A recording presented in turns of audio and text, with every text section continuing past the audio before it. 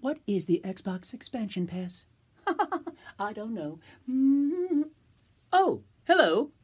Greetings. I am 343 Guilty Spark, monitor of Installation 04. Greetings to all of you reclaimers here on Xbox Expansion Pass. Hey, what's going on, guys? This is Tim Dodabo. Yes, this is my real voice. And yes, I would be there, but you blew me out of the sky. Congratulations on this, man. This is momentous. Almost 100 episodes of this. I can't believe it. Oh, I remember when I was 100, so very, very long ago. Xbox expansion.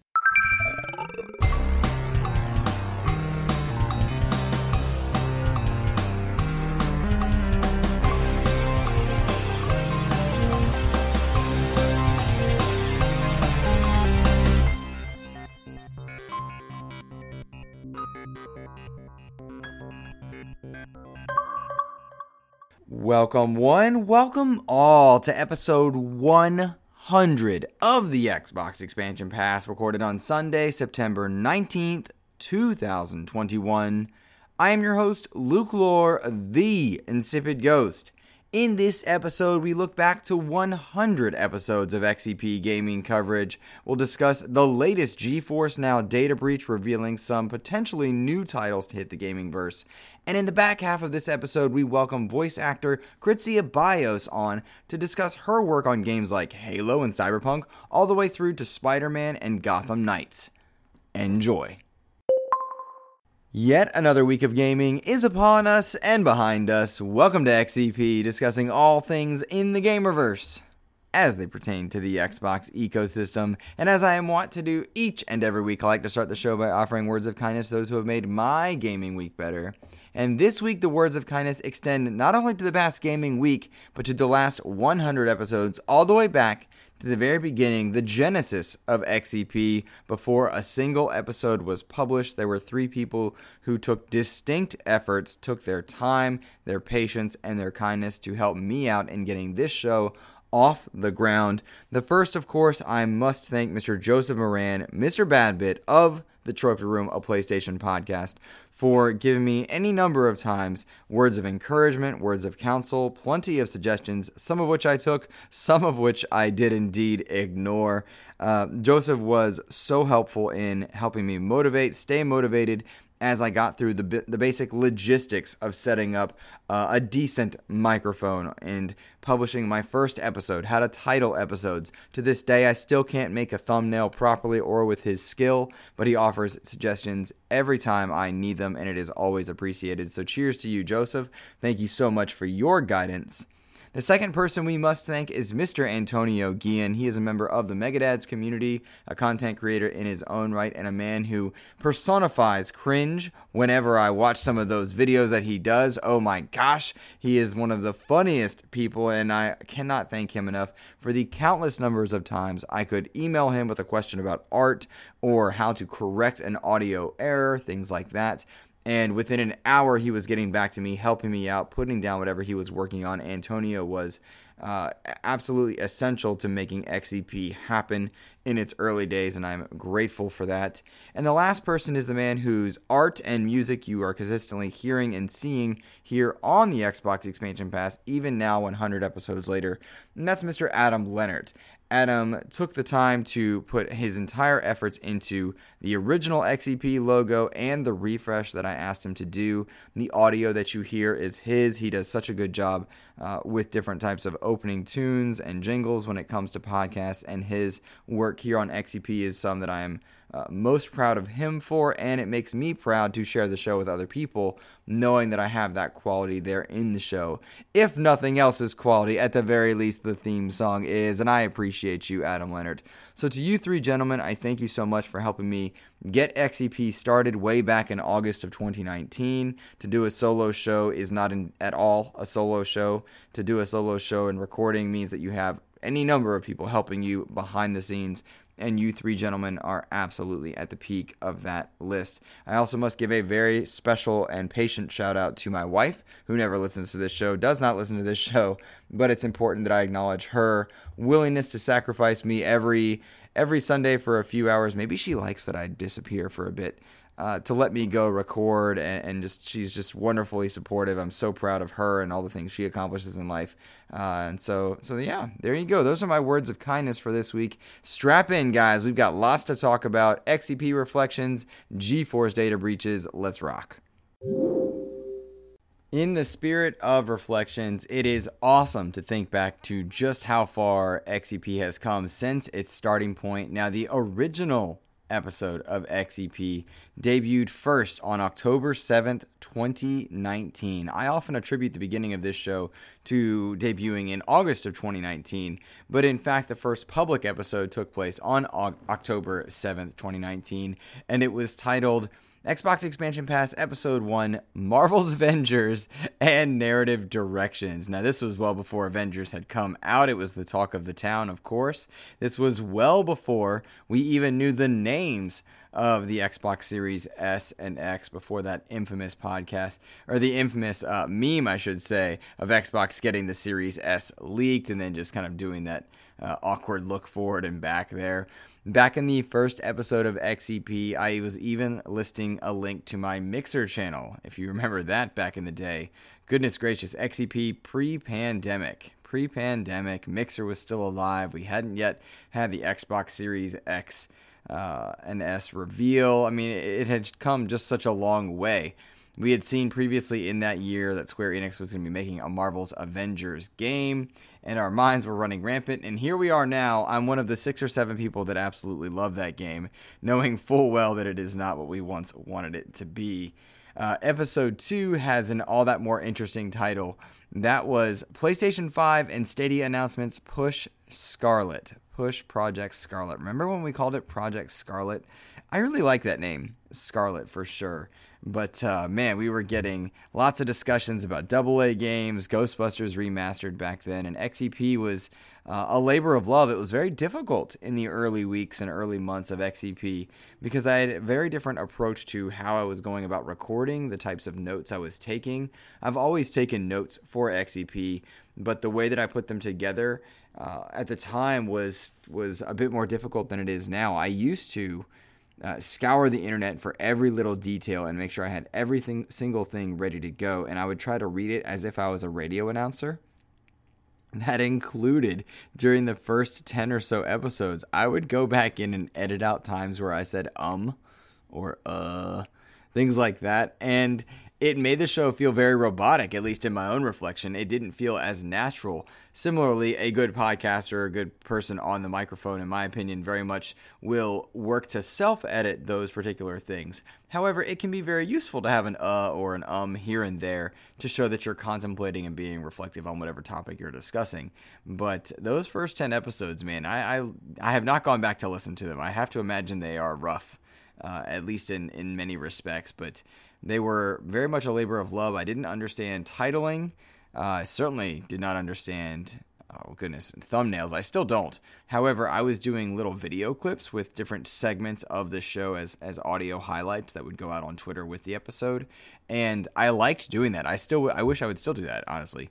But it was just too much time to go and segment out different things that I liked from an interview or different things that I had said that were worthwhile.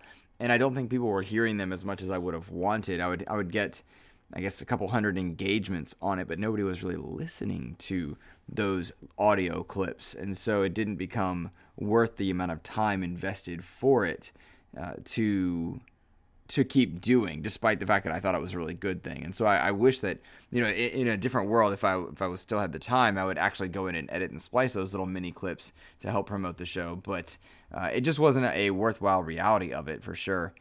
But those opening months were fun, man. Jedi Fallen Order was coming out. Amazon was becoming a gaming contender with Luna, at least so we thought.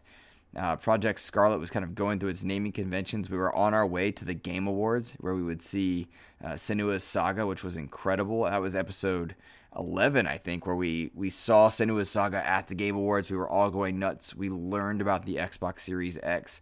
And goodness gracious, how cool was it to see, Resident Evil 3 Remaster coming on the tails of Resident Evil 2 Remaster. It was neat, man. It was a different time in gaming, and it's funny because looking back at early episodes of XEP, the problems in life that I was facing then are very different than now. I'm much more stable in my marriage. It was a young marriage at the time. We had just gotten married a couple months prior. I don't mean like young marriage and like we were young. I just mean like it was early on in our marriage. And we were finding our footing. It was awesome. We were in a new house. I remember the early days of XEP having to arrange my gaming room, what is now just my room that I kind of do my work or gaming out of. It was trying to get the internet to fit up here, having to nest the house and hardwire different things. It was just a process because it was a new home. And, here we are now, which is, I think, kind of nuts. The first episode that included a guest was Edward Rowe from Sparklight, Red Blue Games. They made the Sparklight game. That was episode 6, which I think is pretty crazy. That episode debuted on November 11th, 2019. And that's where XEP started to take its first round into what I was hoping it would be, which is a solo show discussing the gaming news, in which I would periodically bring on people from around the gaming industry at a ratio of 1-3.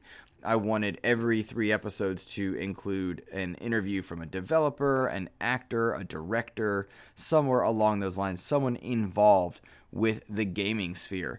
And now if you look out 100 episodes, it has become more of a 1-2 ratio. 53 of the 100 episodes at this point have included interviews from around the gaming industry, which I think is really cool, but it does not remain my goal. If I can't maintain that pace or cadence for any number of reasons, then I'm fine if it backs off to 1 out of 3. But for 53 of the 100 episodes to include interviews, I'm really proud of that. I think it's really, really cool. And I remember one of the questions that Famous Seamus wrote in for this week, it was the question that, what are some of the interviews that stand out to you? What do you think you have had a favorite interview so far? And I understand why he's asking that. Wouldn't anybody, right?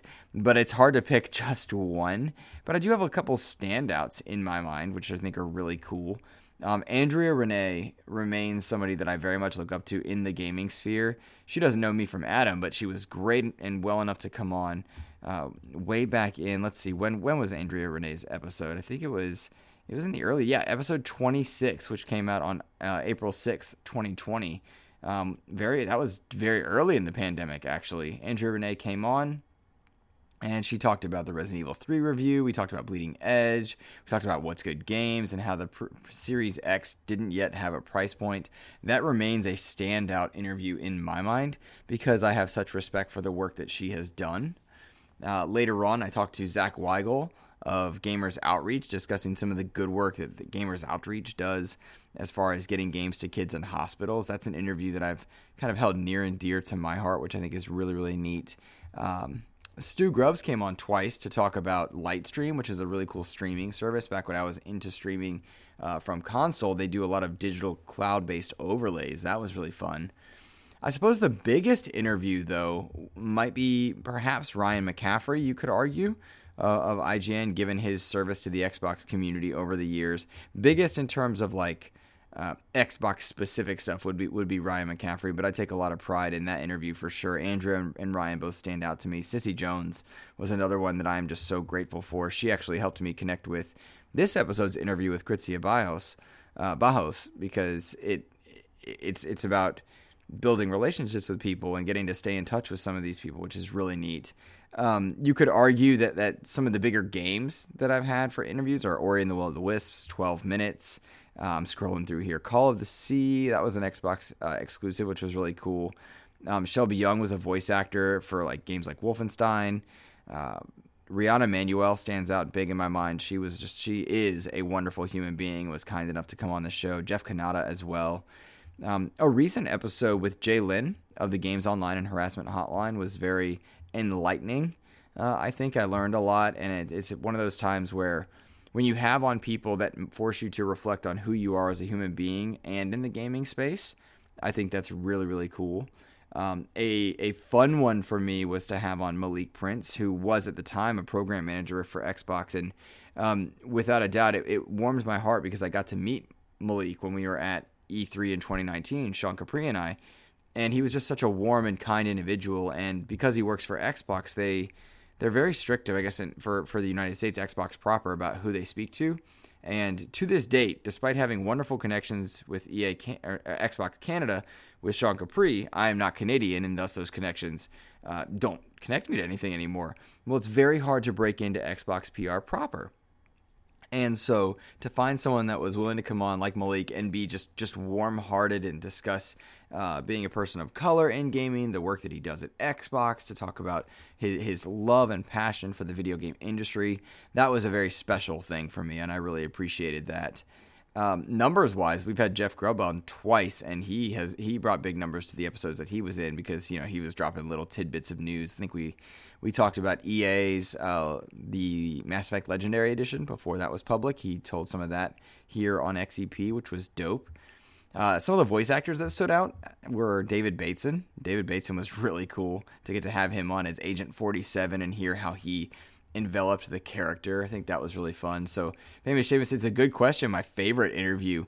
I don't know that any of that is a favorite because it really depends on the context of what I'm talking about. But those are some standouts for me. There are plenty more. Next week, we're going to have Benjamin Rivers, come on. He's a developer as well. He was on one of the earliest of episodes of XEP. He was our second guest, actually, when Worse Than Death was coming to Xbox, and he came and talked about horror games and development there. That was episode 10, I believe it was. I want to say that. He's going to be joining me now in Post 100, which I'm really excited about. Ben's just such an awesome dude. I got to meet him from the Player One community, and talk about an honor was to have the gents from Player One podcast on the show because I listen to them every week. They have such, embedded roots in working in Electronic Gaming Monthly back in the day and still working in and around the gaming industry. That's a cool feeling to know that people like that are willing to spend some time with you in an industry where a lot of episodes and podcasts are clickbaity and very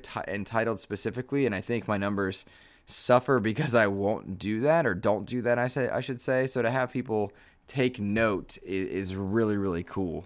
I could go on and talk about really every single guest for sure and just like what they brought to the show. But it's really neat to see people willing to come on and put their time in for a smaller Xbox show that's run by one person. I'm always appreciative of that. In that same vein, I guess we can keep going with Famous Seamus' question because he asked about my dream interviews apart from... he says, apart from Aaron Greenberg and Phil Spencer. That's probably every Xbox podcast show. I want to talk to Sarah Bond from Xbox. Now, I realize that might kind of fall into that same category of what you mean, but let me give a bit of a premise. Sarah Bond is somebody who I'm immensely impressed and proud to have observed, I guess, if that makes sense. I have nothing to do with her accomplishments, but it's really cool for me to see a well-spoken, educated woman of color in gaming that I can show off to my students, my young girls in my classes that I teach that are interested in video games themselves, to get to talk to them about like, no, you can do this, you can work in this way, you can work in this industry, and here's an example of it. That's a really cool thing for me, and to get to pick her brain about the pressures that might come with that, by becoming someone who is supposed to fit that mold as apart from just being who she is. She's now going to fall into these different categories to be showcased in some ways, to be on different showcases and still be a mother and still be somebody who's knowledgeable. Every single time I've heard her speak, she's extremely knowledgeable and passionate about her craft amidst all of the pressures that come with working at such a high level intensity job. I would love to pick her brain about that so that I could pass that knowledge on to more of my students. That would be a really fun interview. And that's the angle that I would take it. It wouldn't just be, what games are coming out and what do you love about games? It would be far more in depth than that. So that's a dream interview of mine for sure. I think back, and it's not so much one person, but I would love to talk to somebody within 343. Joseph Staten is a standout. I've had the chance to meet him, but not interview him, to talk about his journey through games, from writing books in Halo, working on the original Halos, but then having to leave and do different things like help games ship that are struggling. It was his involvement with Crackdown 3 that allowed that game to ship. Same with, I'm so embarrassed that I forget his name, but he worked with Joseph Staten on Crackdown 3, getting the game out after it was in such a disarray. And now we see him every single time there's a showcase about Microsoft Flight Simulator. Just one of the coolest dudes. I'm so embarrassed that I forget his name, but talking to those two about their careers would be lovely. And again, for those of you that have been with me this whole time, I think you'll find that in interviews, I try to avoid the simple generic questions as much as possible because it's very easy to do that, and I want our interviews to be unique in some ways. And so I think I would approach it in that respect, that if anybody at Xbox Proper ever does give me a shot to check out some of these people, I would love to investigate their careers and how they interact with their community and reflect on how they've grown, because that's the biggest thing for me is, where were you and how did you get to where you are now? That's a lot in an industry that can be very taxing for people.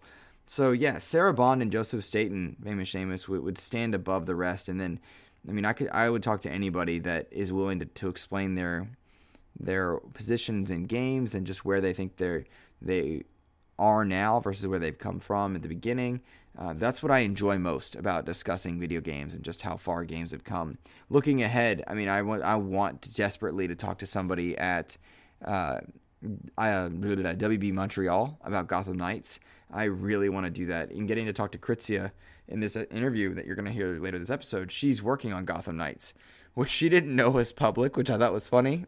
She didn't know that was public. She was like, wait, how did you know that? I was like, well, it says it in my research right here. And she was like, oh, all right, well, if it's public, we can talk about it. And we did.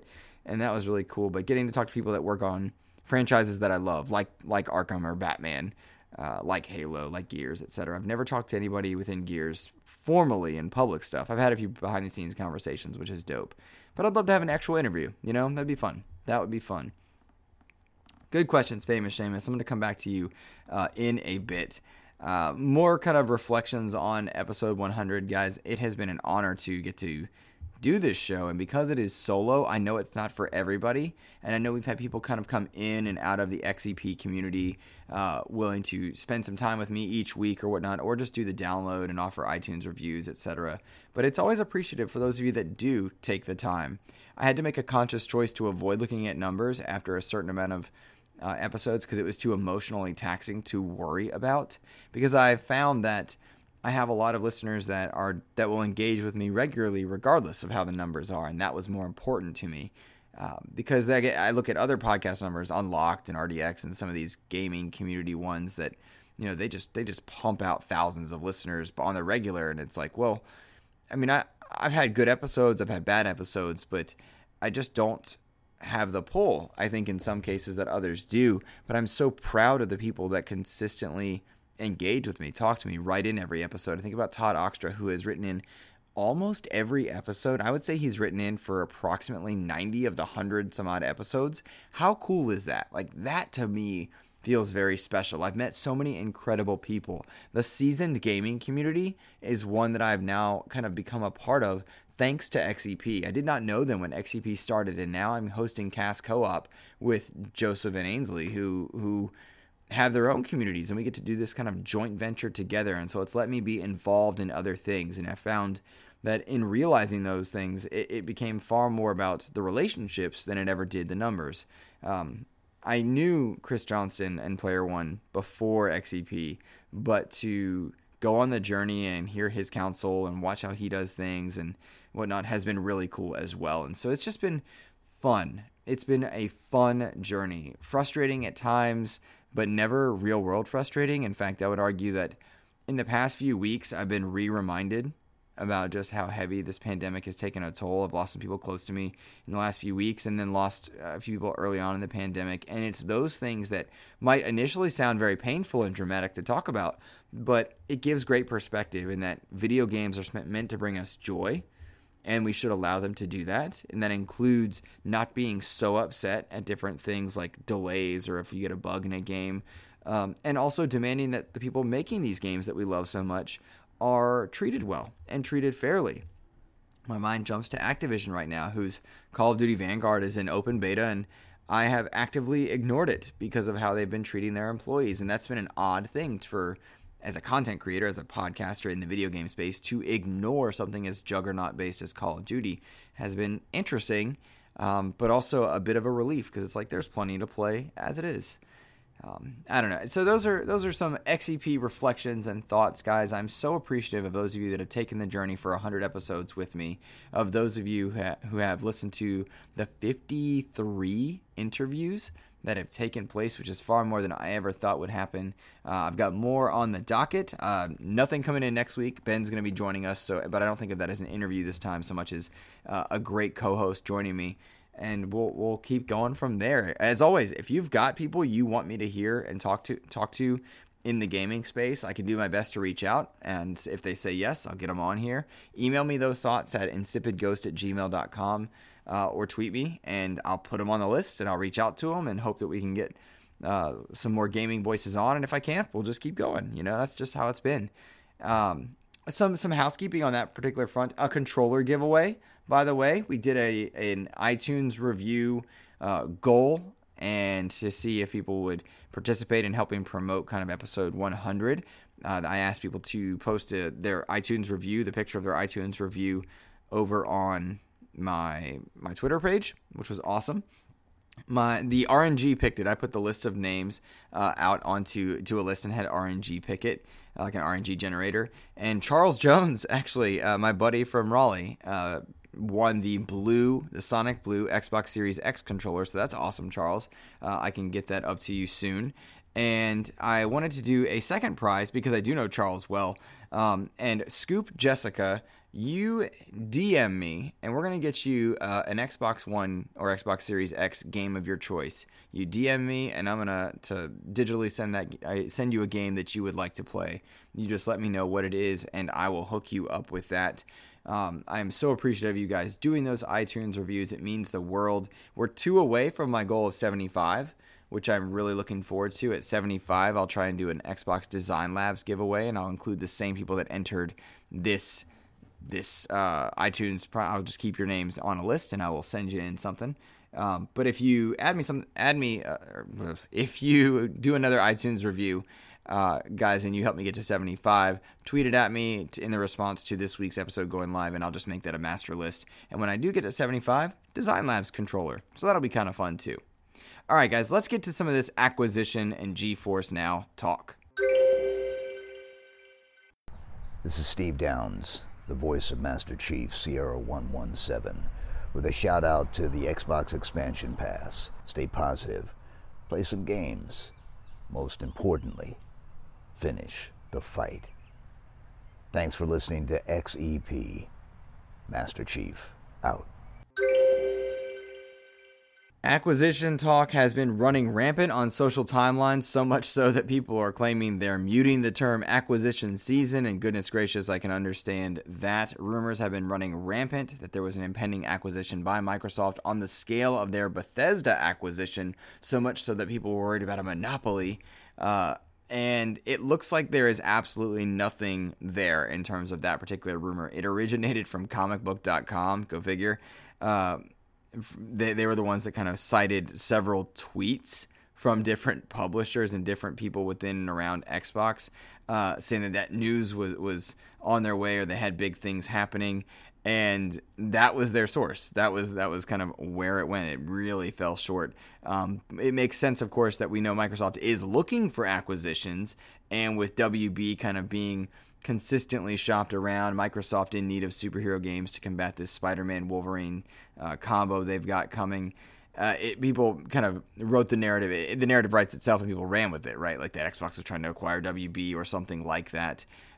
Sure, Xbox needs a superhero game, and sure, WB has Batman, but there was no evidence of this acquisition at all. In fact, it was just speculative conjecture tweets that were put together in the most circumstantial of ways. Absolutely nothing there.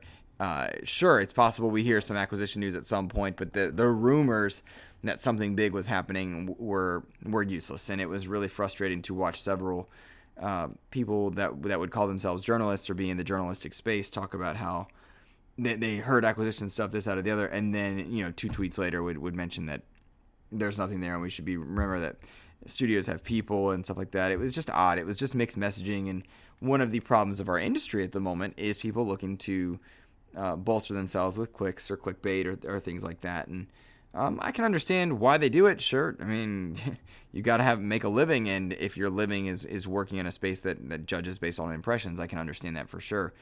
Still, it was difficult to kind of navigate through what was real and what was not over the past week.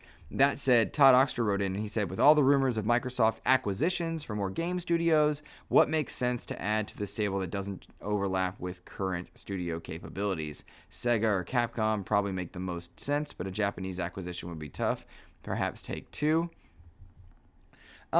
Take-Two is the one that rotates around a lot when people talk about something on the scale of Bethesda and monopolies. I mean, getting Grand Theft Auto under their slate would be incredible for Microsoft, for sure. That's a Minecraft-level acquisition in a lot of ways, but I think we'd see more smoke to that fire if that were truly true.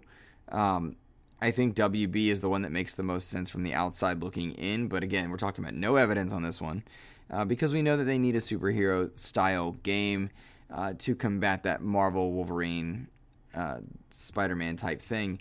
I have gone on record saying they need their own superhero, but I also don't like when superheroes are exclusive, so I have mixed feelings on that. Like, I am absolutely going to be playing Spider-Man and Wolverine, on my PlayStation for sure, but I'd rather play it on my Xbox, and that's just a preference aspect of it. I would hate for people that want to play Batman in the PlayStation space to go through that same trouble that I am. I don't think it's an apples and oranges comparison. Per se, but I mean, Sega is one that makes a lot of sense in some respects, as far as like the company could use a bolster and it could use a little more guidance. Having a Japanese rooted company like Sega would do some favors for Microsoft as they work to kind of get their inroads into the Asian markets. They've been doing a lot of stuff with Korea. They've been doing a lot of stuff with xCloud. In acquiring Bethesda, they're getting Ghostwire Tokyo, which is a Japanese studio, despite the fact they're making a game that I'm not overly impressed with at this point. We know they're trying to get a more worldwide presence, and a Capcom would help them with that. I think about Capcom and its relationships with Sony, though, and I don't see that being realistic. I don't know that would be a big thing there. Square would be another one that would be smart to pick up if they could snag Square, but Square, again, a lot of ties to the PlayStation community. Todd, at the end of the day, I just don't know enough true insider real information on this to offer something worthwhile. WB stands out, or if they're able to, just Rocksteady or WB Montreal or NetherRealm. Any of those one studios would be a huge bolster to the quality slate that they would have in their pantheon of developers. So, I mean, we'll see. I don't know. There's just not enough smoke to the fire at the moment. But shoot, a week ago or maybe 2 weeks ago said that I didn't see much happening at the PlayStation showcase, and boom, was I wrong. So props to PlayStation, because they had a lot of big announcements there, mixed reactions to it, but good, a good set of announcements for sure. Let's go now to the GeForce Now leak. Now, this is one of those things where you've had rumors like comicbook.com, which are totally unfounded and silly and a waste of your time, versus this GeForce Now leak, which came as a result of a data mine list of games that came from a security exposure in GeForce Now's kind of online internal tracking and testing catalogs. Let's just say that NVIDIA, I'll read a little bit from an IGN article. NVIDIA has responded to a list of data mined games, saying it was used only for internal tracking and testing, adding that some of the titles included in this leak are speculative and don't constitute confirmation nor an announcement of any game. It's not clear whether NVIDIA was testing products with a view to one day adding them onto their GeForce service, or simply tech tests of some kind, but the list is no longer accessible, meaning, of course, end quote, that they have kind of patched that breach, that it's no longer able to be accessed in some respects. NVIDIA's quoted response, they put in a statement, NVIDIA is aware of an unauthorized published list of games with both released and or speculative titles, used only for internal tracking and testing. Inclusion of this list is not confirmation of any announcement or game. NVIDIA took immediate action to remove access to it. No confidential game builds or personal information were exposed, end quote. Important to note, listeners, if you're unaware, a lot of work-from-home devs are using GeForce Now to work on builds for games right now that are in development or live service games. GeForce Now is one of the many cloud-based services that can give you decent speeds to test different builds. And so it would make sense that they would have internal tracking insights and kind of a back-end site for people to access and use. This list of games that they are referencing included titles that you have to imagine are on their way but not formally announced. Games that are consistently cited would be Gears 6, right? Does not take a rocket scientist to know that Gears of War 6 is on the way. You play Gears of War 5, you see the ending, you know how profitable Gears is, and what a pillar franchise it is for Microsoft. Gears 6 is absolutely coming. But no official announcement, and it's included in this list. You could easily, if you're working at NVIDIA, put together a speculative list of games, and it would include Gear 6 on it. But there were other things on there that made sense that we know are on the way also. God of War PC, right? That makes sense.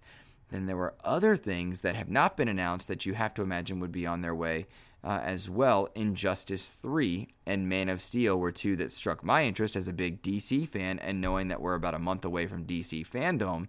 Injustice 3, so cool. Love that. Injustice 1 and 2, those are fantastic fighting games. They're not gobbled down the way like Marvel vs. Capcom is, where I just want a Marvel fighting game. I just want my superheroes. This is just DC, right? I love that. I'm in there all day. But to see a Man of Steel title in there, oh, that was cool. That's interesting. Is that a real thing? We've talked about a Superman game for years. Is that a speculative title, or are they being coy with speculative terms? And these are games they actually know about that their people are working on builds for.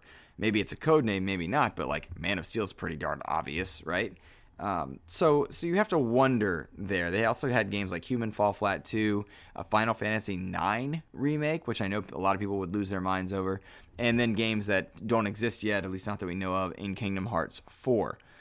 So there's a range of just how valid this list might be, but the idea of an Injustice 3 and a Man of Steel game, that makes my superhero mind run rampant and get excited with DC fandom around the corner, and knowing that we've heard rumors of such things happening anyway. We know that NetherRealm is working on, well, we don't know. Let me step back. Ed Boon has consistently made statements to the effect of, you can work on a Marvel and a DC game at the same time. Well, shoot, fine by me, NetherRealm. You make both of them, I'm buying both of them. Absolutely. A Man of Steel game I will lose my mind for. Just give me skins so I can play as Superman and Lois as Superman, so I can play as Brendan Routh Superman, and my boy Henry Cavill. You know I'll lose it, guys. You know I'm just a diehard DC fan. I'm in there for that. Yeah, so we'll see what happens with this.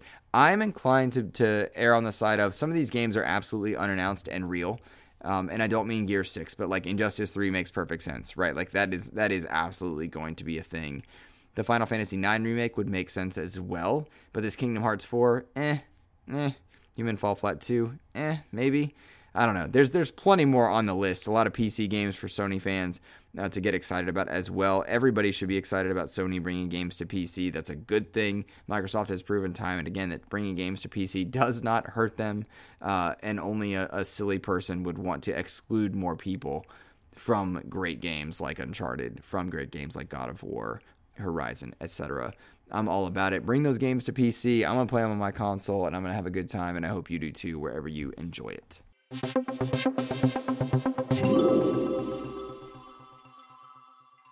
Kind of one last bit of news here before we get to listener mail. Battlefield was delayed until November 19th. Originally, Battlefield 2042 was going to be launching on October 22nd. That's been delayed into mid-November. In a press release, the DICE GM said, given the scale and scope of the game, we had hoped our teams would be back in our studios together as we move towards launch, but with the ongoing conditions not allowing that to happen safely, and with all the hard work the teams are doing from now, we feel it important to take the extra time to deliver on the vision of Battlefield 2042 for our players, end quote. The open beta has also been removed from the timeline completely at the point of this recording. There's no mention of an open beta. Guys, this game has red flags all over. I understand the logic of delaying because you can't get back in the studio as you expected, but everything I've heard, and I'm not a standard insider, won't ever pretend to be, but I do know a few people that are working in and around this game, and it is not enough time for this game to get fixed. This reeks of the Cyberpunk delay of 3 weeks to fix perhaps something game breaking, but everybody that's been a part of the alpha test that I've heard on different podcasts from around the web have been like, ooh, things were not good. I got to see a little bit of footage of that, and that was real bad as well. And then, of course, the people that I talked to are not confident that 3 weeks is really making a difference. This is my friend Ainsley Bowden over on Seasoned Gaming's Bitcast today that I was listening to earlier, he mentioned that it feels like a financial delay, that they've got to get it out by a certain time to help with fiscal responsibilities and fiscal years, investors, that kind of thing. And they were able to give them 3 weeks, and that's pretty much it. I have how do I put this politely? I have no confidence that this game is going to be ready. Much like Call of Duty, it looks like this is being rushed and broken and built in a state of work from home that was just not ready for that level of intense development requirements while working from home. It's just not ready. And I hate that because I know my good friend Kev, he's really excited for Battlefield. I know a lot of people are excited for Battlefield. I'm excited for it. I like the trailer, but then I saw some of the footage heard the things I heard, and I'm like, this is a bummer. I wish they would delay into January or perhaps April. February and March are too crowded with the Dying Light delay, moving it into February. There's just too many good games coming out in February. But a March release or an April release would be great for a shooter. Battlefield doesn't need to stack next to Halo. It doesn't need to stack next to Call of Duty. Give it some space. Give them the time to do it right. But I really hope this game does not come out on November 19th if everything that I've heard is as true as it is. And I know that sucks for some of you guys that are really looking forward to Battlefield. It's a special franchise. But if we want Battlefield to come back to its glory, it needs to have time to breathe, and it needs to come out in a state that doesn't have bugs and visual glitches and some of the messes that are happening in its closed beta and to the Call of Duty open beta. So take that how you will. But I'm sorry to those of you who really, really wanted it. Let's get to listener mail.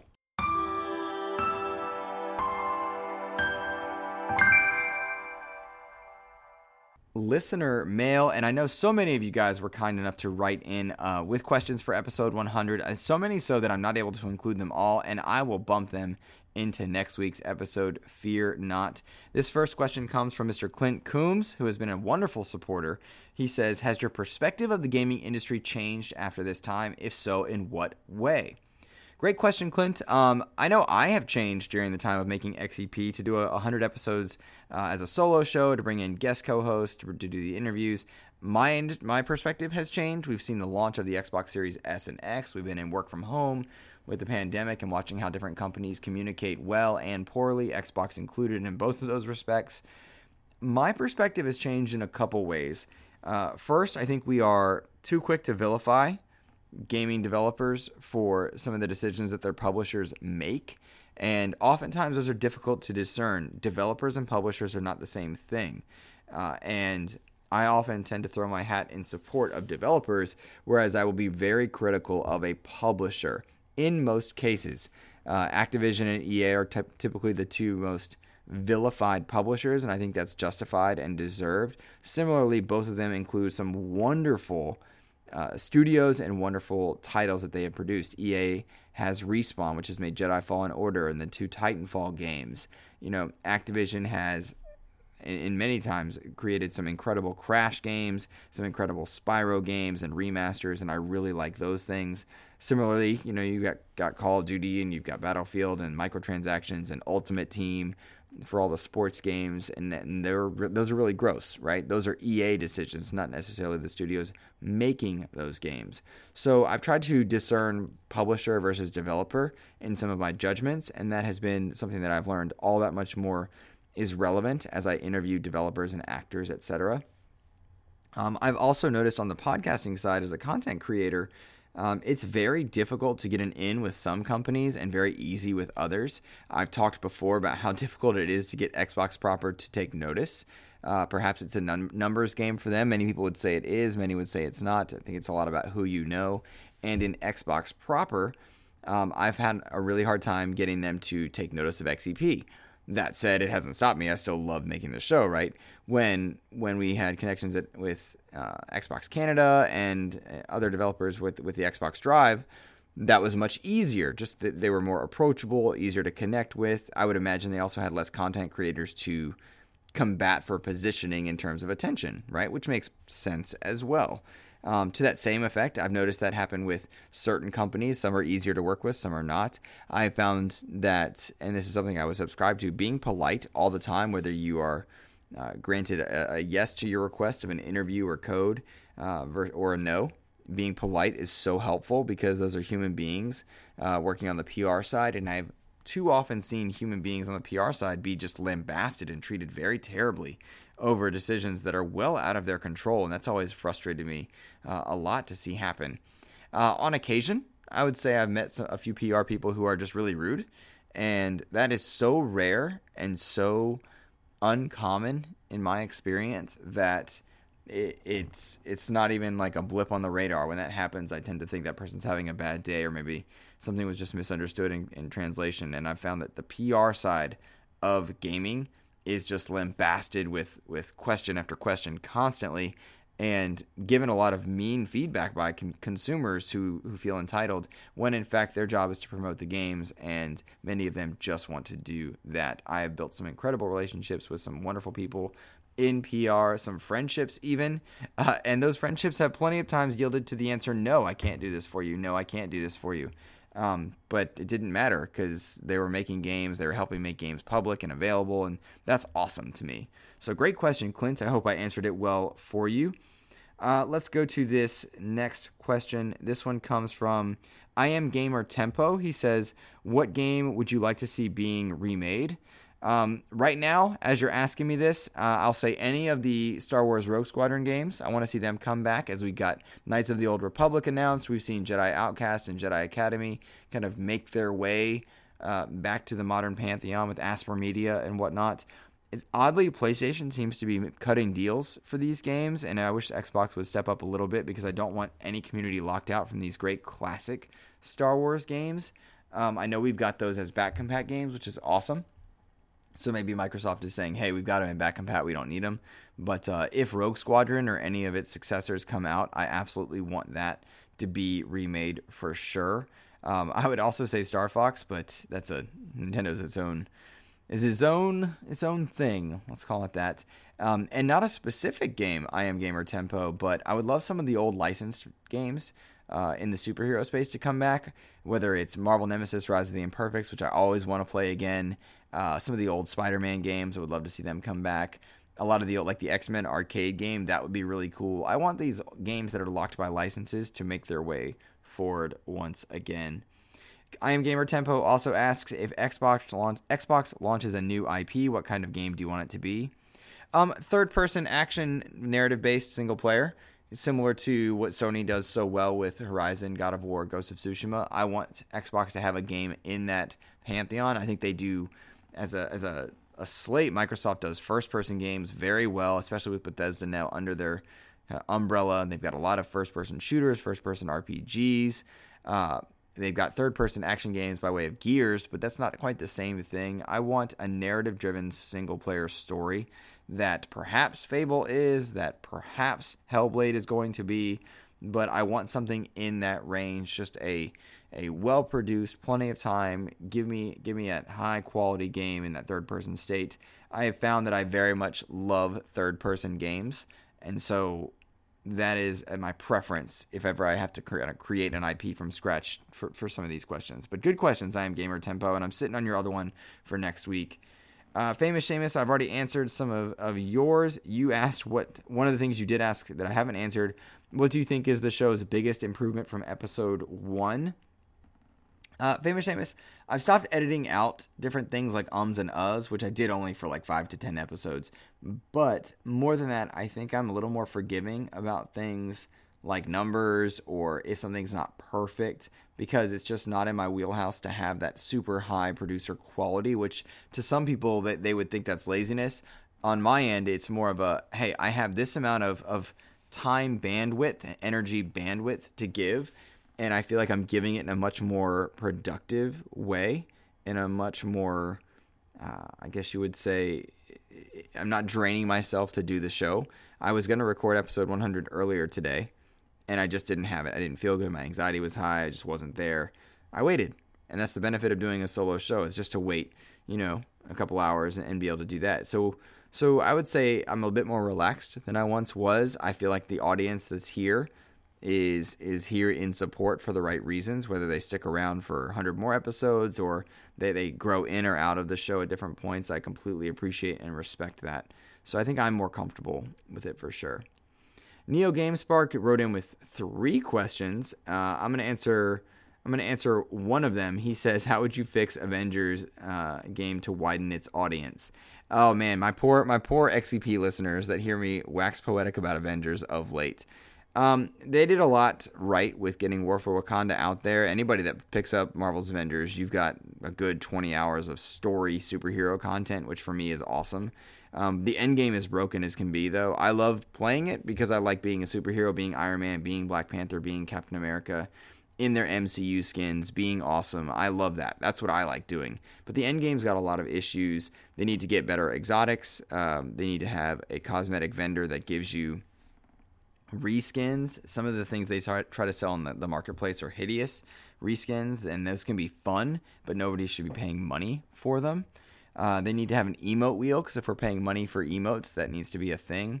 And Crystal Dynamics has finally gotten the go-ahead to have more developers kind of work with the game. They started off with a lot of developers getting the game out there. It was clearly made for Series S and X and PS5 generations. It was not really meant to be an PS4 or Xbox One game. The load times were too long. But how do you ignore that install base, right? If they really want to fix the game going forward, they will have more villain sectors, more villains, and a higher cadence to deliver. Heroes, we've got 9 heroes in the game. They're all great. They all play very differently. Hulk sucks, but the rest of them are great. And they play uniquely, right? Even with 2 Hawkeyes, they play very uniquely.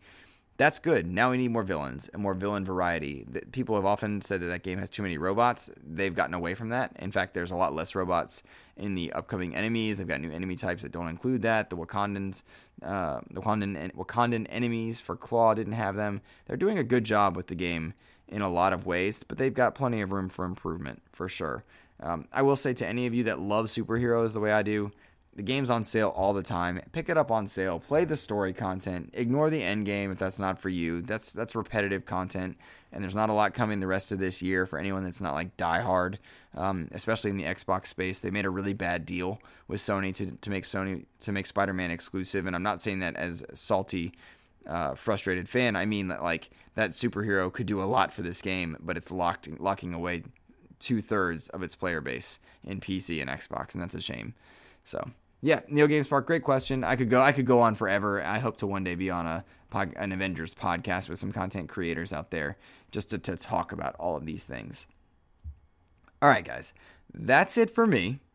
I've got a wonderful interview with Kritsia Bajos. She has been in so many different games like Cyberpunk, games like Miles Morales, games like Halos 4 and 5. Her IMDb page is full of wonderful titles, including Cyberpunk, and I'm very excited. Gotham Knights is in there, and we got to talk about that for a good bit. I think you will find that she is a name that you should be aware of, especially if you like some of the games that I like.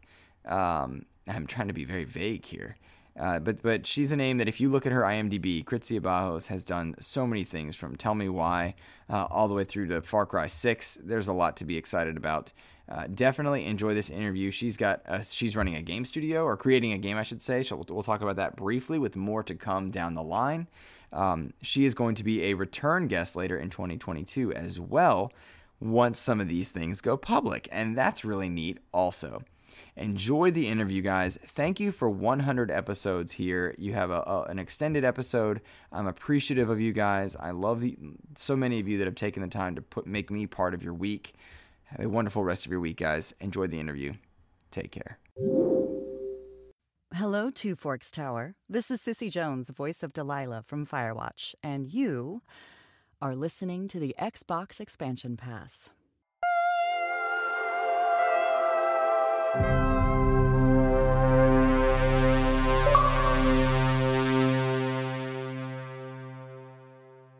Well, I am very fortunate today to be joined by Kritsia Bajos, voice actor extraordinaire. Kritsia, how are you? I'm doing great. Thank you so much for that intro. How are you? I'm ecstatic to have you on. I'm excited. I'm doing well. I'm ready to pick your brain about the voice acting industry surrounding video games. And so things are good. Good. Let's pick it. All right. Well, Kritsia, I think it would be fantastic if you would give people a little bit of background about yourself and let them know just how you got into voice acting. A little bit of background about me is I'm Cuban American from Miami, Florida, born and raised over there. I've been an actor since I was a teen and got into voice acting when I moved to California and didn't quite know what it was all about. I kept getting told I have a good voice for it, didn't really know what that entailed. I used to imitate my GPS voices in the car. My friends would get a kick out of it. And I was like, maybe there's something there. And I started training. And to me, still to this day, that is the biggest advice I could give anybody is please train. Because at really, I was a seasoned on camera actor at that point, but it didn't matter. It's a different skill set. And oh boy, did that open the world for me. And I'm so grateful because I love this industry. I love this world so much. Obviously I work in it all the time. I'm now even directing games and I actually have a voiceover school now, so that's how much I love voiceover. Man, that opens up a lot of questions. Now, listeners, wow. Listeners would know you from any number of games, ranging from Miles Morales and Cyberpunk, all the way through to The Walking Dead and the Batman Telltale series. But I want to investigate this idea of training. What do you mean by train your voice? Train your voice, but even just not so much, because sometimes there's vocal training like singers do. But really it's more about how to act in front of a mic. A lot of people think, it's just reading. It takes a lot, interestingly enough, as simple as it sounds. It actually is quite challenging for people to bring their true selves to the piece, even if it's something as quote simple unquote as a commercial. So a lot of people, they think voiceover has to sound a certain way, and like how I basically created my school is how I was taught by my mentor, which is how do I bring the most of me to this. And I think that that's incredibly important because people start to lose that part of themselves. So not so much vocal training, but like just understanding the scope of this work and what is needed to really bring your full self to it. And that opens up a whole mess of stuff. Like you bring your full self to it. Now we can layer on all these fun characters. We could layer on an announcer. We could layer on all these things, but if we don't start from a place of authenticity, especially in this day and age, I'm sure yourself as a gamer can see that in the vocal, in voice work and voice actors is when people really touch you in certain ways. You know what I'm saying? Like when they're really reaching out through that game to you and it's affecting you in some way, it's because they're really being vulnerable and real and genuine through their work. And I think that that's powerful stuff. And so gone are the days where things are a little bit more superficial. Now it's even animation, video games, especially. We need some real people doing real things. So if we come in thinking we're going to have a voiceover voice, you're off in the wrong planet. So yeah, that's more of the training. I think it's like acting training. There's some psychological training that comes into it because we've got to be very open, vulnerable, and honest with ourselves and our skill, our strengths, our weaknesses, and how to bring that to the table and bring that to the fullness of our work and our craft, So that's kind of what I would consider as training. And then, of course, there's other stuff like how to, learn all the fun gymnastics that your voice can do. But yeah, that comes a little bit later. The foundation needs to be there. Well, you have on-camera acting work to your credit for sure, but acting in front of a microphone, when you are in front of a microphone, is that a barrier for you in terms of like accessing characters or range, or does it just change the way you approach bringing your true self to form? 100% changing the way I approach it. With the camera, we have the beauty of seeing every tiny little muscle move in your eyes. We see the relaxing of the eyelid or the tensioning up of the brows, that kind of stuff that doesn't show on mic, right? So we have to convey those emotions in a different way, but still being truthful. A lot of people think, I've got to be bigger. Not so. You've just got to be very specific and understand how to play with dynamics. So it's just a different approach for me, but I still come from a very truthful, real place. I still ground my characters and make sure that they're not living in wacky land. They could be fun and silly and crazy, but they still have some footing in reality, even if it's a made up reality, but it's in their reality. And I think that that's honestly why I've been successful in this place. I feel like my on-camera work has helped me, but I've been able to translate that. And I try to share that knowledge with people as well, because I love it. I find it fascinating. And I love I get excited bringing people to that world as well. But yeah, I just changed my approach. I got to do a little bit more with my voice instead of my facial muscles, so to speak. But that doesn't mean that I don't use my face. I don't use my body. In fact, I use a lot of my face and body when I'm voice acting, because you will hear that through your voice. So it's really fun and interesting work. I very much enjoy it. When you're using your face and body to project a character into the microphone, oftentimes I would imagine you're solo or in a booth, particularly COVID related, but other times you may have actors in booths across from you. Can you talk to me a little bit about that experience, either being solo or with others while using your voice?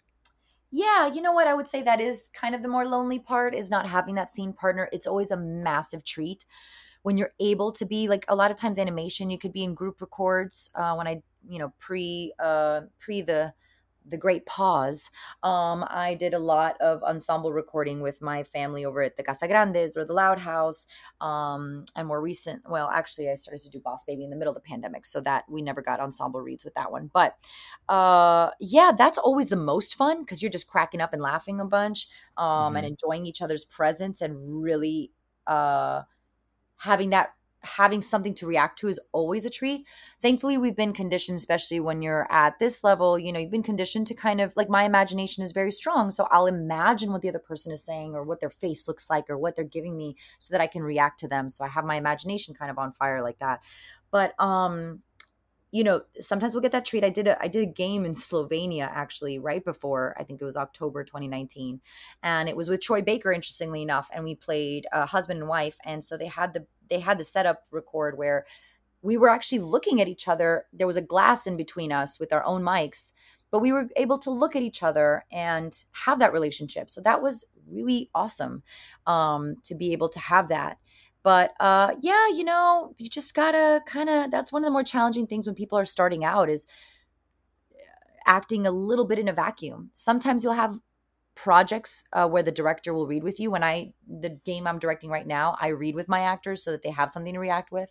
You don't always get that luxury. So you have to really have a lot of specificity and really see what's happening in the world around you so that you can react appropriately. The game you're directing right now, I just have to ask, can you talk about that? I can't. I know. Fair enough. No, it is a very long one. It's very exciting. Hopefully we're going to be done with voice recording in September. It should be having a release probably early to mid 2022. And then maybe we could talk again at that time, but it is awesome. It's a total of like 90 sessions. I work with some of the best actors in the game, and I'm super excited about that one. And it's my first directing gig. So again, a lot of great things to look forward to. Oh, that's so cool. We have to talk again, because I would love to know how much you learned along the way. Oh my God, so much. Yeah. So much. All right, book it. We're talking in 2022 sometime. Yeah, most definitely. That'll be fun for sure. You mentioned vocal gymnastics earlier in your answers. And in my mind, that goes from like crying to laughing and all the ranges of emotions. Am I on the right track or way off?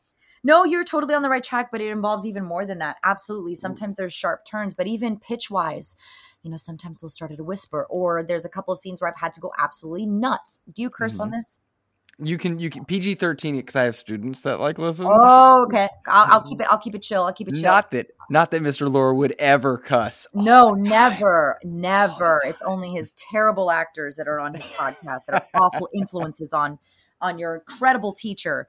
Yeah, right. No, but anyways, you go bat crap crazy. How about that? Yeah, there you go. So yeah, so you have to warm up, make sure your voice is in good working order. I drink a ton of water. And just, you're doing things, I went to a vocal, an ENT, and she was actually impressed with how much work that I do on top of directing, on top of teaching. You use your voice a lot. And she's like, it actually should be in a worse state. She's like, so you're doing a lot of things right, with drinking a lot of water, resting, making sure that you're warming up and cooling down, but it can be a lot. And one of, an actor's biggest fear, especially a voice actor, is losing your voice, getting sick, even if it's just a simple cold, you're out. So, my health and my voice health is paramount for me. So because of those vocal gymnastics that we were talking about. that has to mean that you change your diet accordingly at various points, desserts or waters or things that, drinking, things like that might dehydrate you. Is that something that you're conscious of in some way? 100%. I'm kind of a dork, but you might like this for your students, but I don't drink. It's Okay. very rare that I'll have a glass of something. I would say a handful of times a year. I don't drink. It's not worth it for me. I know I might sound like a lame Tron to a bunch of other people, but I have naturally a lot of energy and it kind of suppresses me. So I like the way that I am without it. And plus, it is very damaging to my vocal cords and I can feel the strain. Even when I'm, it's just you have to be careful. If I know I have a long session, I probably won't go out to dinner with my friends to a loud place the day before because that's going to strain my voice, especially if there's people smoking around. I have to be mindful of that. I have to be mindful of how much sleep I'm getting and make sure that I'm not exhausted. Sometimes I have sessions because I have East Coast clients that have to start at 7 a.m. So I have to be mindful of that. So yeah, no, I am absolutely mindful of what I do, what I, dairy is not great for the throat. So I just, I'm careful about it because I'm in a really great place and I don't take it for granted. I've worked really hard to get to where I am right now. So I'm like, all right, it's like the Olympics, right? If you want to get to a certain level, you got to make some sacrifices and you got to treat your body. And in this case, my vocal cords and my voice, in athletic tip top shape. So I take that very seriously. From imitating GPS systems through to video games and movies, that's a big jump, and then all the way to directing at a certain point. If anybody were to pull up your IMDb page, they would see a wide range of stuff, a wide range, and I mean all over the video game space, from like the smallest little additional voices thing down to like mainstay characters that you would recognize. When you think about your video game career, do any roles stand out to you? Oh, yeah. I mean, one of the first and coolest jobs I received was being the voice of Akali for League of Legends. That was kind of, first of all, crazy shoes to fill. And I didn't know, like, the fandom to this day has been so awesome. It's been a great joy to be part of such an incredible franchise as League of Legends. And I've been in the Riot family for more. I'm in, Legends of Runeterra. There's some other stuff coming out that I can't talk about, but it's really great to be in the Riot family. So I know that one was a very big jump in my careers as in terms of my video game work. So really, really proud of that. And then, my goodness, you know what?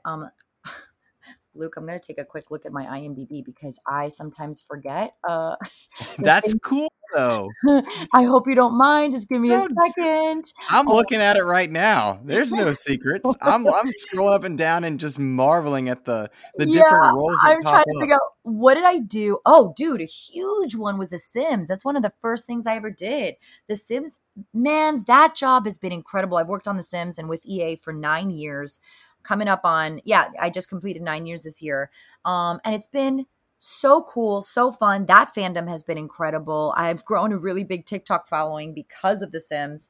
I teach people some Simlish words for the people that are fans. And I love the EA family. Our director is incredible. The people that I work with, all the actors, oh my God, I love them all. I learned so much. One of my first sessions, and I was a baby voice actor when I started at The Sims. And I got paired up with Fred Tatasciore, which if you don't know who he is, he's an incredible legend in this. He did Gears of War and a bunch of other stuff. Oh my gosh, right? He's done a ton. He's the voice of the Hulk. I mean, he's the craziest, incredibly talented voice actor and also the most gentle and humble human being. I love him. And so I didn't know who he was when I first started working with him. And then it was like, whoa, I'm learning a ton. So I was very fortunate to grow alongside, watching these people who are just masters at their craft. So Sims 4 will always have a special place in my heart for sure. Halo, being part of the Halo franchise has been amazing.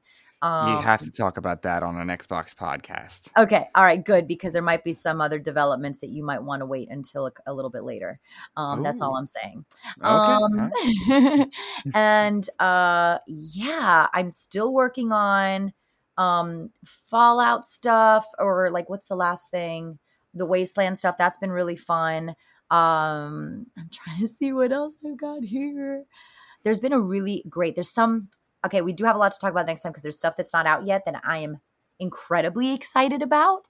So when Okay. that does happen, I would love to chat about it with you. But Spider-Man was great too. Had a lot of fun playing, Camila Vasquez, along with other really fun characters that you'll hear throughout that game. Mm-hmm. And yeah, I got some fun ones coming up, like I said, but those would be the most, I guess, meaningful right now that I could talk about. Sure. Well, I have questions about some of those video game roles, and if they allude to future things, we can dance around it appropriately. Sure. One of the roles that I really enjoyed came from the Telltale Batman series. Oh, Yes. Playing Renee Montoya, I believe, was just, it was super cool. And that Telltale Batman game was a really neat take on those characters. I agree.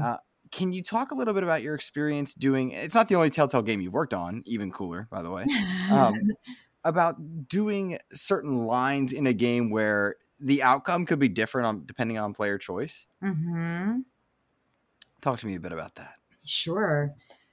That was some of my first games too. Loved working on that. I thought it was very, I have to say those kind of narrative games for me, it's really an actor's dream because you get to go through a journey. You get to build those relationships. There's choices that obviously dictate where you're going or what's happening. So I very much enjoyed working on Batman and Walking Dead in that kind of genre. In fact, I'm recently playing the Batman one on my Switch right now. So it's nice. Really hearing my voice.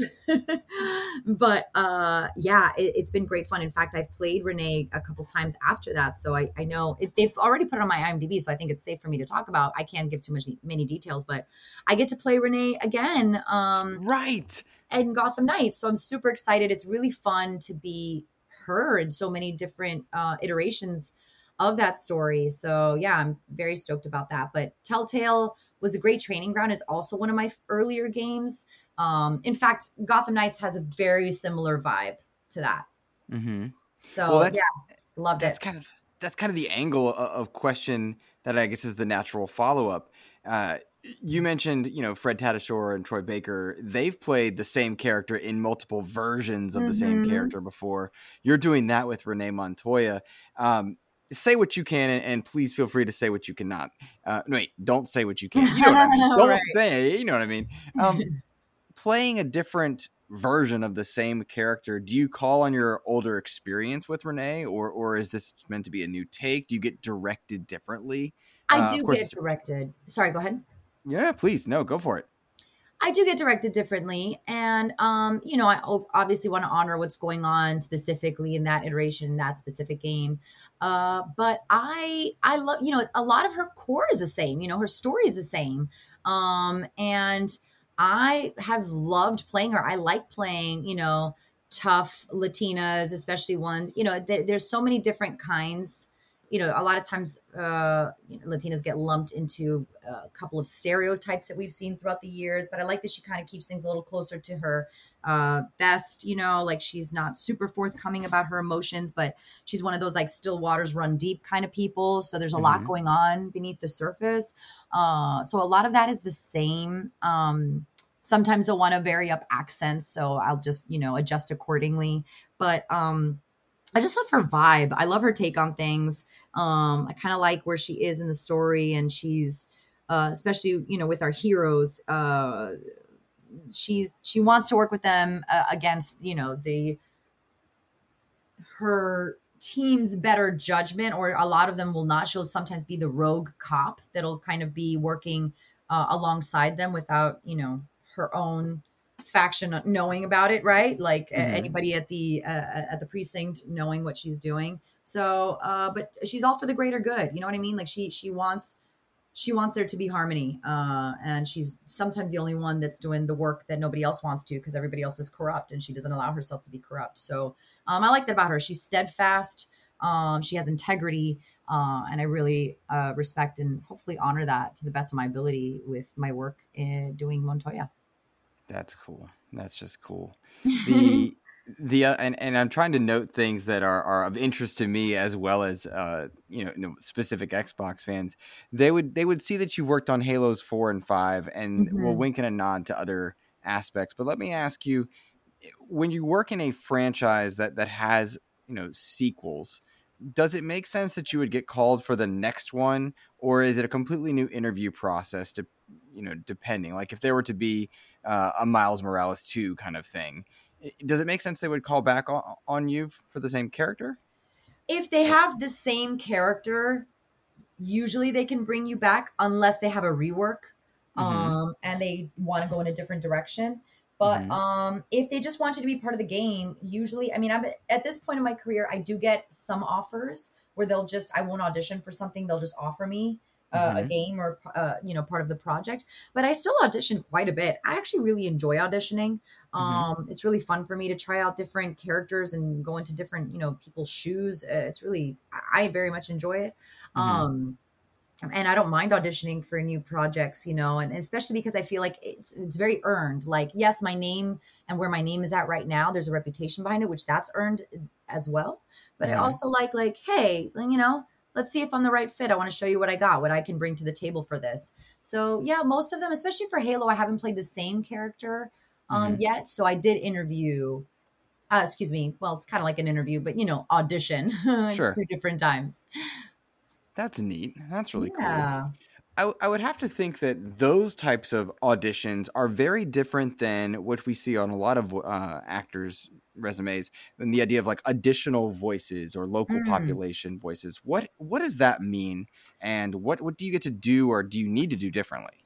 That's a great question, and that's honestly a question that a lot of people that are wanting to get into voice acting should understand. So a lot of times when we are starting out, it's like when everything, you start to get your feet, a little bit deeper into the pond, and your name might not be trustworthy yet, right? Especially if you're not a celebrity name and you're just breaking in, you might be a little green, you might not be totally ready, but you might get some smaller parts with additional voices.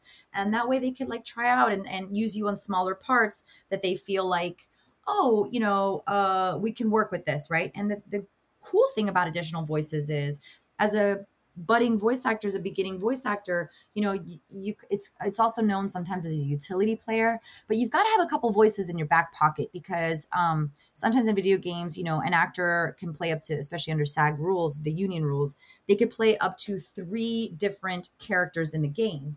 So of course it's the company will look at that like, oh great, I could get 3 voices out of this character, so you will be a great use of their time and budget if you're somebody who could come in and I can play soldier number 2, pedestrian 3, and mom, or something like these smaller parts. Like, great, we could use this one actor for 3 parts, and that's a great way to get your foot in the door. You get to meet directors, you get to be part of a game.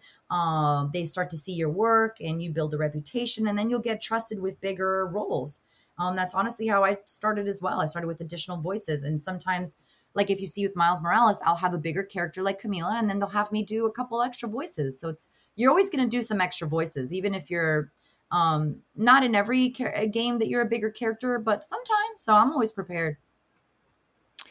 I would think that versatility has to be the biggest ally of a voice actor, for sure. Yes, for sure.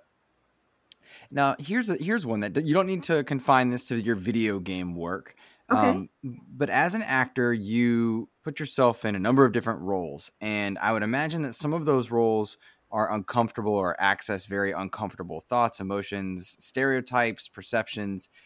Are there any roles that stand out to you that you really did not like the character? I don't mean the experience of working with a studio or anything. I mean the character, and you really had to go places you didn't enjoy? Yes, I have. I'm a pretty open person. I don't mind playing people that on the surface might seem some way, but they're more complex. I like to, I'm somebody that I understand that we all have light and darkness inside of us. And so I don't want to dismiss somebody because at that point of their journey, they're a little darker than most. I gravitate to stuff like that too. So that I don't mind. But when it's blatant and when it's like, I could tell, I was on a scripted podcast once and the producer did not know what he was doing. The writing was, and here's the thing, like with that one, you audition for something. When you audition for something, you get a tiny sliver of what you're going to do. And so sometimes when you book it, like it happened to me at that job, I booked it and then the world got opened up and then I was like, ooh, this is not what I signed up for. And at the beginning, I tried to work with him, change a couple things around. There were things that were very outdated with the ways that he would refer to certain Latin cultures and things that were in the script that I didn't agree with and I didn't feel comfortable saying. It wasn't even, I'll just put it plainly, it just wasn't even great writing. So it wasn't something that I was like, oh, I can understand why this character would feel. No, it just wasn't done appropriately. It wasn't done right. And I tried to say, can we change this? And I got a lot of pushback. And then I just stood my ground, and there were things that I said, well, I'm not saying this line. So that's that. And I didn't care if I would lose a job, which I eventually did. And I was actually happy for it because I didn't want to be a part of it anyway. So that's something that I'm actually grateful for, getting older, being in my 30s and standing my ground and not being afraid if somebody is threatening for that job to go. I'm like, that's fine. I don't need to be with you anyway. This is not my cup of tea. So I just say, listen to your instincts. Everybody has different comfort levels. And, that's when it comes to that. But you mentioned something about comfortability. Like I said before, there's some parts that as a human, we are sometimes uncomfortable going there. I like that kind of stuff. I'm somebody that some of, my friends or my husband will be like, whoa, I love asking questions. I love getting to know people and why they are how they are or who they are. I like identifying things within myself that might be uncomfortable. So I don't mind that in character work. As long as it's done well, as long as it's like a really well-written story and really thought out and it's smart. I'm like, let's do it. I'm all about getting into the nitty-gritty, but not when it's done because some people just don't know how to put it together, and I'd rather not put my name on something like that. Sure. Man, there's a lot to break down in that. And I think about a lot of the human rights issues that have gone through our news feeds in the last 2 years alone. Yep. And as I think a lot of people are recognizing things like their privilege or their experiences and how they may differ from other humans around them. Have you noticed a change being, Cuban American? Have you noticed a change in the way people are perceiving, Latinx actors in the gaming industry or otherwise? Yes, very much so. It's cool to see. Like Cubans. It's funny. I didn't see a lot of Cuban representation on anything. And for the longest time, I just had to I started so long ago that I was just kind of just trying to get into the league. You know what I mean? So I didn't even think about it that deeply. I just thought that was just the way it is. And so it's been really cool to see now so many different nuanced cultures coming to the foreground and to be able to play those appropriately. And, it's fun. I like the Latin community because I feel like all of us, for the most part, like we're all pretty cool with playing each other's cultures. Which I like because you know what? We're actors. So I feel like if we get too specific, our work is going to be A, very limited, and B, I think that negates the beauty of this artwork where you're putting yourself in somebody else's shoes and experiences. So obviously there's a limit to that. I wouldn't play, with games, sometimes you don't even know what you're going to look like till it comes out. But if it's somebody coming for an African-American experience, I'm not going to go in and play a Black person. So that's not something that I would do. But when it comes to Latin cultures, I don't have a problem with people as long as they're representing it well. Like I ask my friends, I ask my Mexican friends, my Brazilian friends, I'll ask my friends that are part of that culture to help me out, and I'll work with it. I'll give it the honor and the respect that it's due. And I hope for the same, for my culture. But I love that about us. And, Cubans right now, especially are in the news a lot. I don't know if they'll still be in the news as much when this comes out, but it is great to see kind of people getting to know what that's like. And I think that it's just the world is opening up more than ever because of the internet and because of social media. And so we're getting to see things that, for better or for worse, we couldn't, see otherwise. So yeah, obviously I like having more representation. I love bringing my culture to stuff. Sometimes it's great. Like in the Casa Grandes, they did not say that Margarita's Cuban, but I decided to make her Cuban in my audition, and that's what they went for. And that's what she is now. So stuff like that always makes me super happy. That's so cool. Grazia, how much have you grown up since you started in the voice acting industry? How different are you now? Oh my gosh. How's that for a question? Yeah. That is a question. And let me tell you, yes, a lot in the best way. I'm so, so, so grateful to this.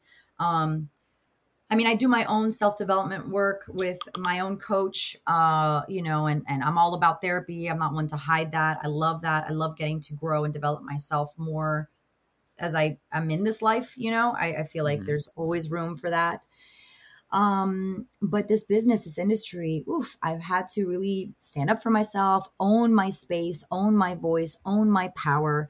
And I see the fruits of doing that. I see where my work and my career has gone because of the growth that I'm willing to do in this. And so I try to hopefully inspire that in others and help people out if they're feeling stuck, because I remember what that felt like to be stuck. I remember what that felt like to put limitations on myself, which is why I wanted to create the school. I always loved coaching people. And then I had a friend of mine that's like, well, you should put together a class. I'm like, class, I don't know about that.